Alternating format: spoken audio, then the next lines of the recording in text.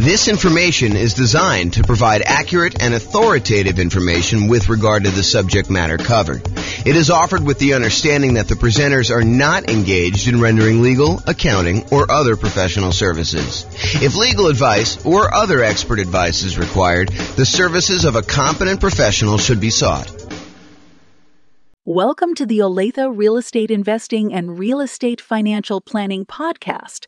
Learn all about investing in real estate in Olathe, Kansas, with a combination of real estate financial planning and modeling with numbers specific to Olathe, plus syndicated, more generalized recordings of live and pre-recorded real estate investing classes.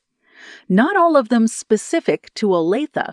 Be sure to stay tuned after the podcast for a message from our sponsors. Well, good morning and welcome, everyone. I am your host, James Orr, and this is a new class in a new series that we're doing on the risks of investing in real estate, the dangers, warning, be careful, all that sort of stuff. So really what we're talking about today is we're going to start with looking at the insurable risks when investing in real estate, the things that we can actually get a third party to take on liability on our behalf in exchange for a little bit of money.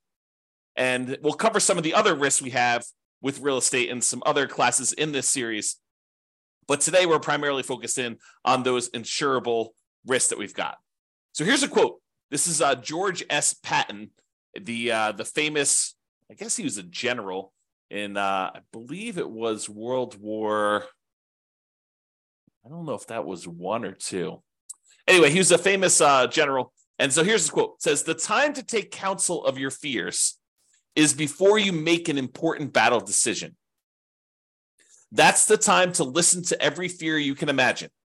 When you have collected all the facts and fears and made your decision, turn off all your fears and go ahead."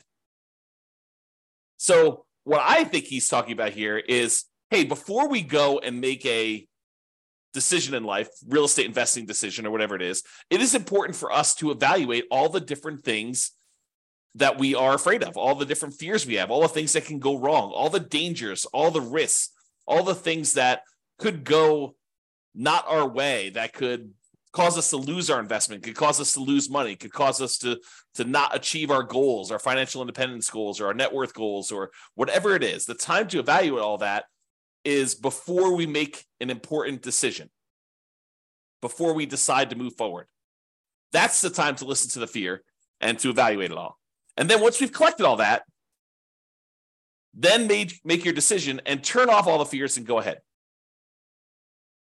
So what are your fears related to investing in real estate? And we're going to go over those in this series of classes. But today, I'm primarily going to focus in on the risks that are insurable, the fears you have about things going wrong with a property that you may not want to be super afraid of because they could be easily covered. They could be easily taken care of by someone else by paying them a little money. I want to talk about this idea of risk, and specifically, I'm going to talk to you about this idea of a risk matrix. So if you imagine for a minute that there are things that can happen in life that happen super frequently, like, you are much more likely to see this, like an issue going on with the tenant paying late. I mean, I think that's a relatively likely sort of thing, right? The tenant paying late. And honestly, the tenant paying late on a severity scale, yeah, it's not ideal, but as long as we have proper reserves, it's really not that severe.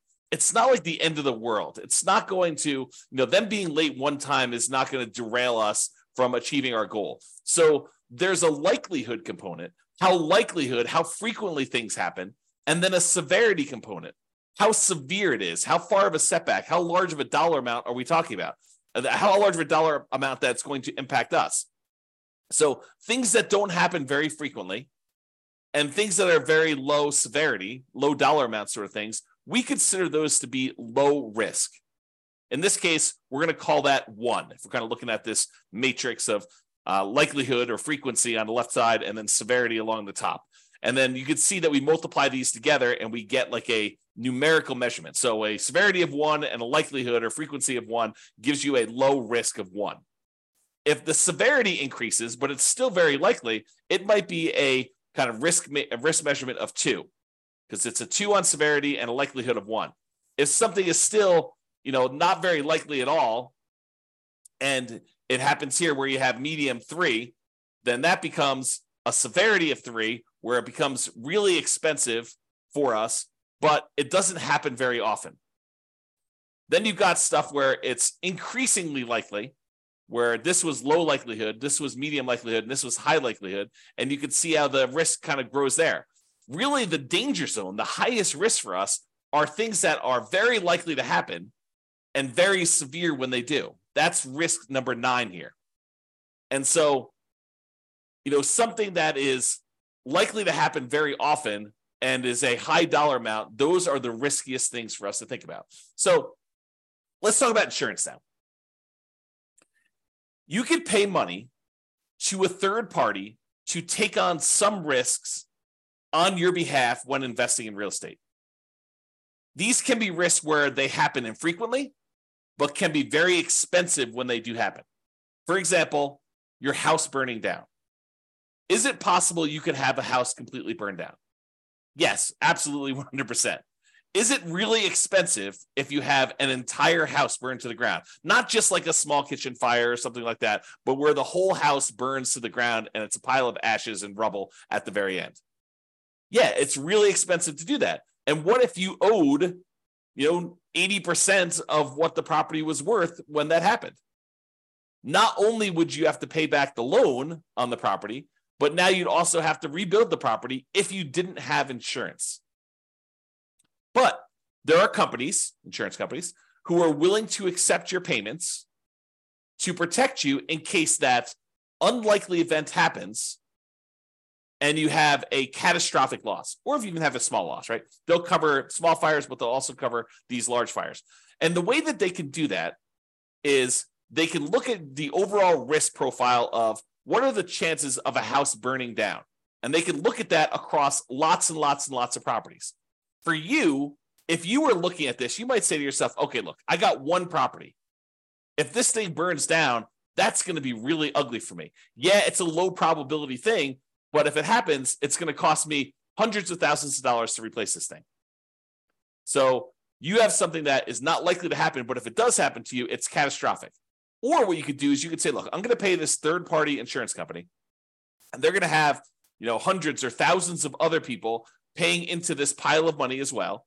They're going to take off some profit for running the business of the insurance business, to pay the salespeople in order to sell the insurance, to pay people to kind of manage and oversee the administration of the insurance policies, and then to pay, people to process claims and to, in some cases, fight claims if they think that there's fraud going on or questionable activities. So they're going to have all those operating costs that they're going to take out of there. But then they have a pool of money where if one of the hundreds or thousands of people that they're collecting money from have a fire, some unfrequent events, they can take that big pool of money that everyone is paying into, and they could actually pay to have that property replaced.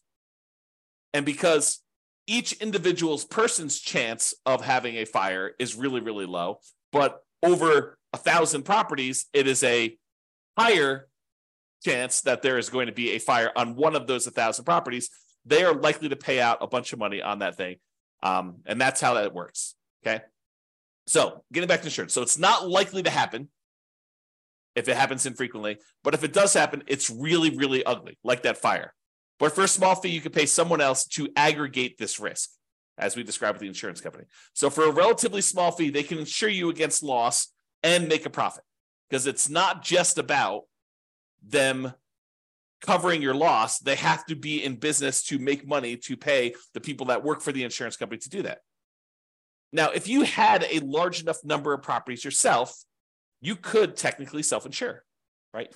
Or you could self-insure with one property, but it may not be prudent for you to do so. But imagine for a minute that instead of the insurance company collecting premiums from 1,000 different people, because they have 1,000 different properties spread out across a different city or different state or different country, so they have some risk where it's not going to be like, a forest fire where all the houses in a certain area get burned down.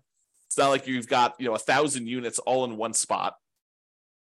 But if you had all your properties geographically diversified, you could choose, instead of paying the premium on 1,000 different properties to an insurance company, you can say, look, the economics now say that for 1,000 different properties I have, I could take the money that I would have paid otherwise to this insurance company.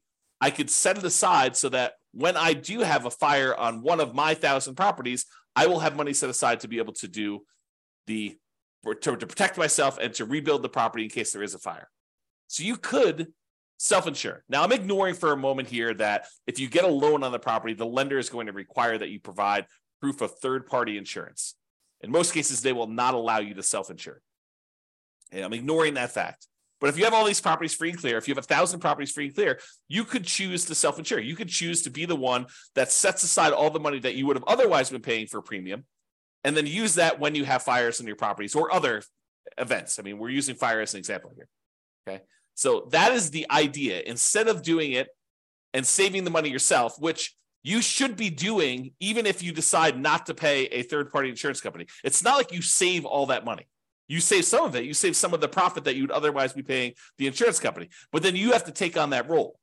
You have to kind of put the money aside, invest the money, have it in a safe, secure spot where it's available. If you have an emergency, you need to manage that oversight. You need to make sure that you take care of estimating the amount you should be setting aside and coordinating all that stuff. So you don't actually get rid of those roles. You would have to provide those yourself if you decide to self-insure. Or you could pay an insurance company and all those roles are taken care of for you by a team of people that are doing this. Okay?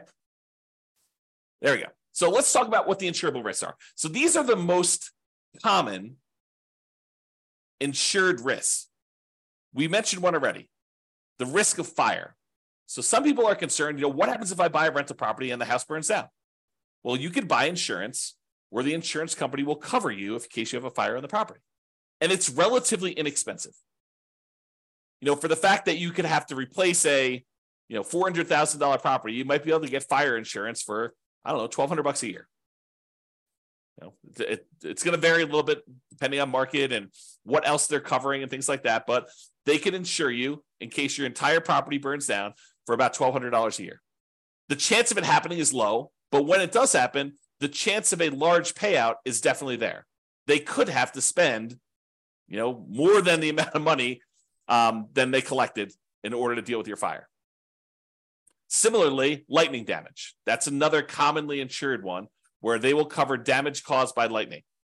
Or another commonly insured one is hail damage, where you have hail coming down and it damages your roof, it reduces the lifespan of your roof, or damages the paint, or breaks windows, or breaks plastic, or damages wood on your property. You can have severe hail damage, and you can have that covered by an insurance company.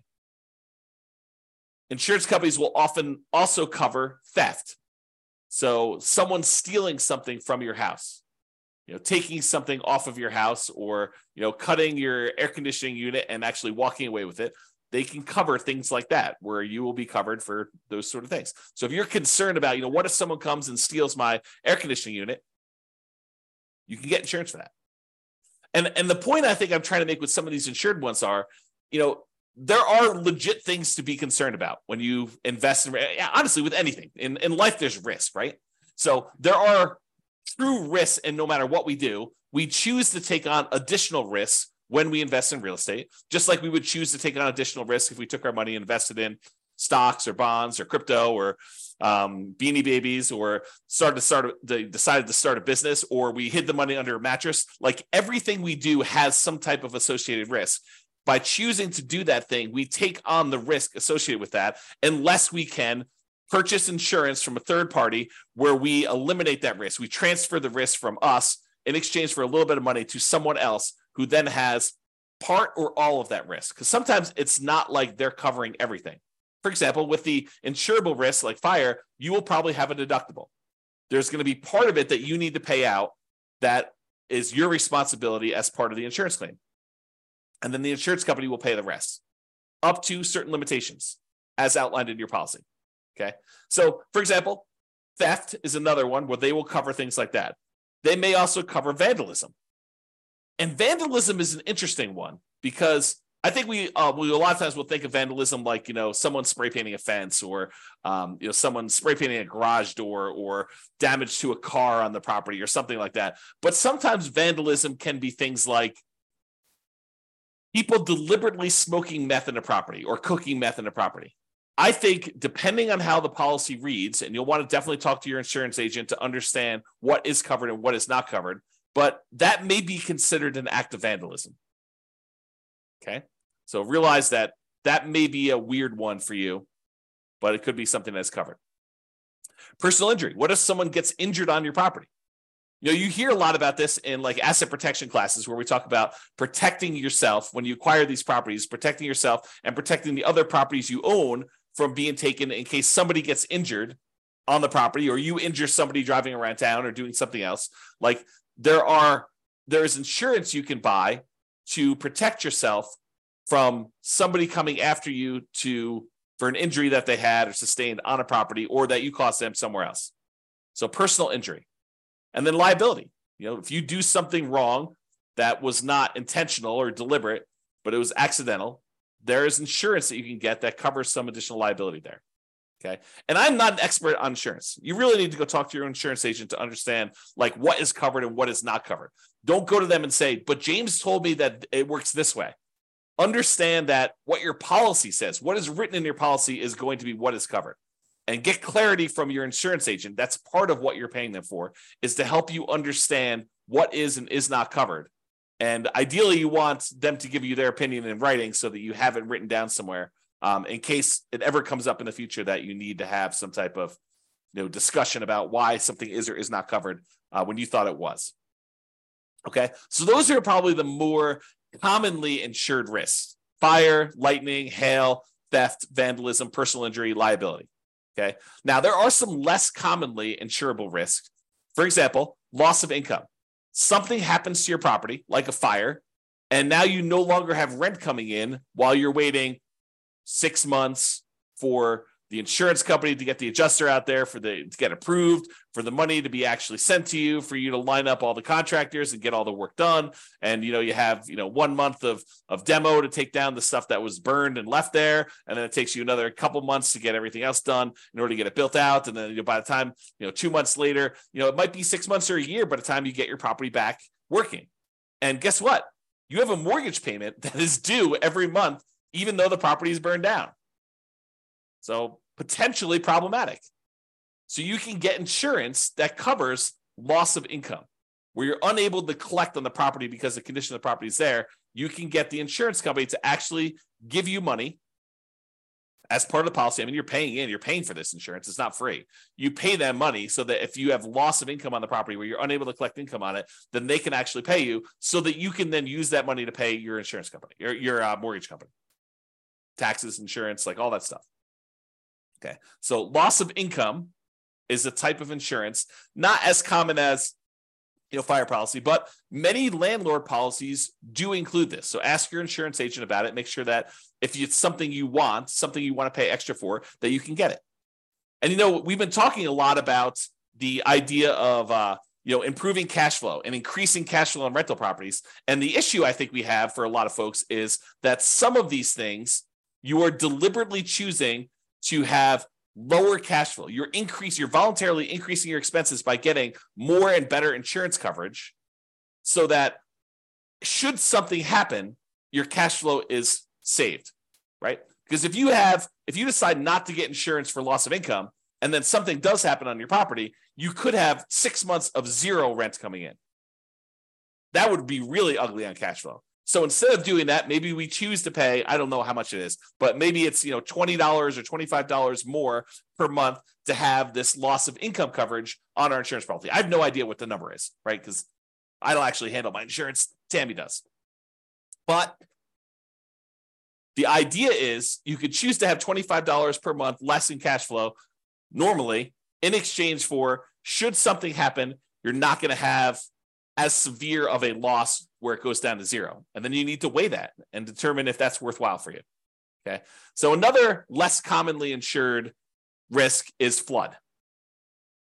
If a property is in a flood zone, the lender will often pull a flood certification to find out if it isn't a flood zone. And if it is, they may require you to have flood insurance in order to protect them in case there is a flood in that particular property. But you can voluntarily choose to get flood insurance as well. It's not that if the lender doesn't require it, I don't need flood insurance. That's not true. Just because your property isn't in a, federally recognized flood zone, I'm using that in quotes, right? Like it shows up on the map as a, 100-year flood zone or 500-year flood zone or whatever the numbers are. Again, talk to your lender if you need to understand the details, because I just understand the general idea. But if you were in a flood zone, the lender may require it, but it doesn't necessarily mean just because you're not in the flood zone that you can't have flooding.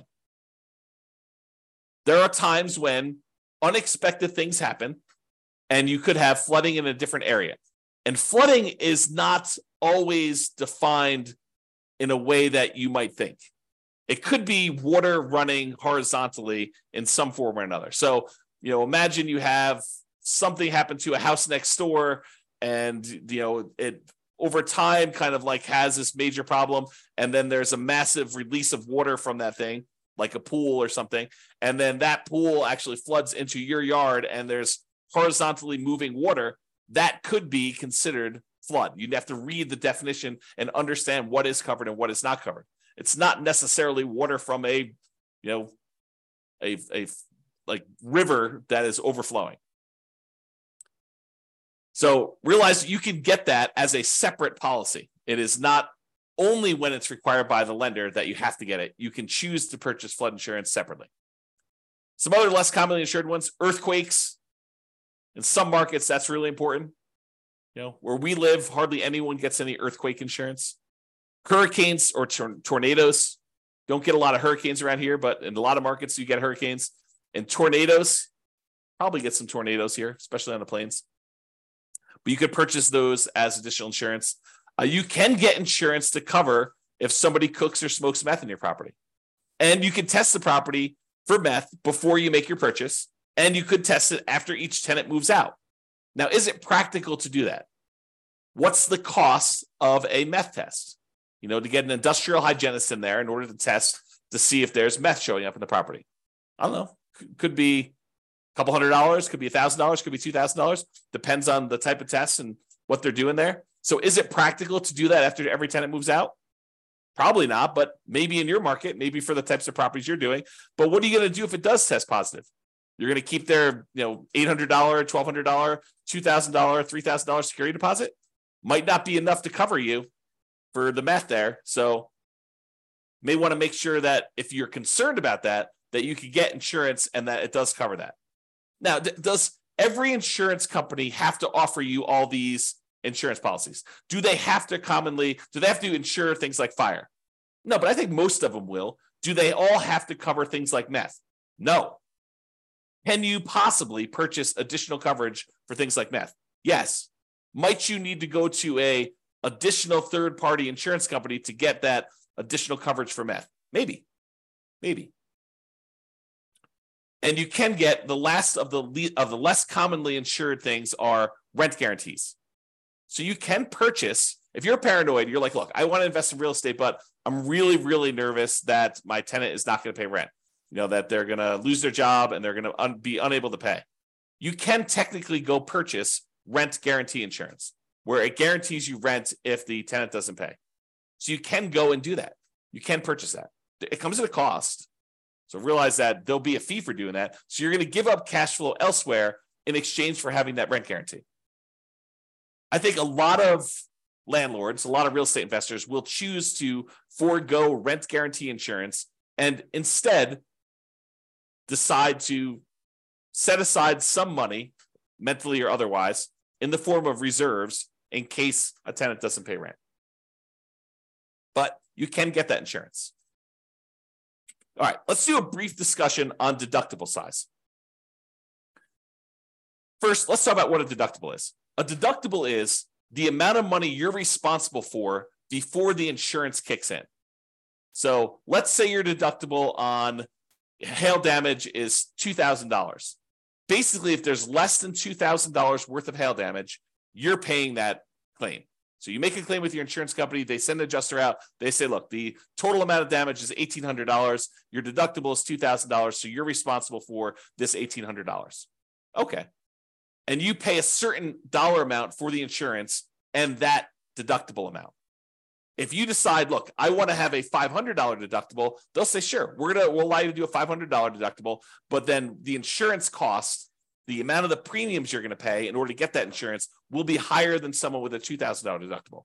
Or you could say, look, I want a $10,000 deductible. I will cover everything up to the first $10K, but after that, I want you to come in. The insurance company say, that sounds great because we're much more likely to see these small amount claims. So if you want to do one where you pay the first $10,000 and then we only cover after that, we will let the premium be much lower. You will have to pay in less in premium in order to do that. So it's this balancing act between how much you willingly have as a deductible versus how much you're paying on premium and how much that's impacting cash flow. And they both impact cash flow, right? Because if you have a small claim, let's say it's that $1,800 worth of hail damage, if you have to pay that $1,800 out because you set your deductible at $2,000, well, now that $1,800 is an expense, so you've reduced your cash flow by that. But maybe in order to reduce your deductible to $1,000, it costs you, $30 a month in order to have that lower deductible with your current insurance coverage. So you choose to have $30 per month, less cash flow, or at some point you might have to pay that $1,800, or that's really the difference. If it went down to $500, be $1,300 difference or whatever it was. Okay. So if your risk tolerance is very, very low, you could choose to keep your insurance deductible very, very low. You could say, look, I don't want any surprises. I want my deductible to be $500. And if something is less than $500, I'll take care of that. But if it's over $500, then I want to make a claim and I want the insurance company to pay for that, anything over the $500 cost. Okay. So then if you have a claim, you need to come out of pocket very little. However, your insurance premium will be much higher, which will impact your cash flow. And if you're making lots of claims, you will have higher premiums and may not have as many choices for insurance companies if they opt not to renew you or decline you for coverage because of the number of claims and the types of claims you're making, right? The insurance company is in the business of making money. And if they find out that you as a person are making a lot more claims than the other people that they're selling policies for, they may choose to say, okay, we're just choosing not to renew you. We're going to not give you coverage anymore because you are a statistical anomaly. We lose money on you. And I think they expect to, have payouts over the aggregate. But if they look at you and they're like, hey, look, this person made 3 times as many claims on one house as the average number of people in our rest of our pool of people, they may choose to say, we just don't want to insure you anymore because we don't want to have that exposure. Okay. So if you're making lots of claims, a lot of times the insurance company says, okay, we're going to charge you higher premiums. And maybe they even say, we're not going to insure you at all anymore. Go find insurance somewhere else. Okay. Now, my personal preference, and you can do whatever you want, my personal preference is to partially self-insure by having a much higher deductible, lower insurance premiums, and paying for the smaller claims out of pocket. So my preference is I want to have higher deductibles. If a little thing comes up, I'm not going to make a claim to the insurance company. I think of insurance as more of a catastrophic. If major stuff happens, then I want them to come in and I want them to pay for stuff. I'm not going to usually make a claim. Like if we had a hail damage one for $1,800 and my deductible is $1,500, I am not making a claim for them to pay $300. I don't want to have that as a claim on there. I'm just going to cover it. And my general rule of thumb is I want to see the amount the insurance company, 2 or 3 times the deductible amount. So if it's $3,000 worth of hail damage and my deductible is $1,500, then maybe I'm making a claim. More likely I want to see it even higher than that. I want to see the total amount of damage is $4,500 and my claim is my deductible is $1,500. And that's sort of like the 2 to 3 times the deductible amount. And there are lots of exceptions to this rule, right? I think, it doesn't have to be 2 to 3 times if we're talking, I guess it would be that with the deductible size, but, are we talking like, $50,000 size? Maybe I do choose to do it when it's not 2 times that. So there are lots of exceptions. So be prepared if you do that to pay 2 or 3 times your deductible amount for repairs. So you shouldn't be thinking to yourself, okay, well, as long as I have $1,500 set aside for my deductible, then I'm good to go. There's some people that think, the amount that they should have in reserves is related to the size of the deductible on the property. I don't think that's true because these are not the only risks you have. Insurable risks are just one of the risks we have when we buy rental properties, which we'll cover in future classes.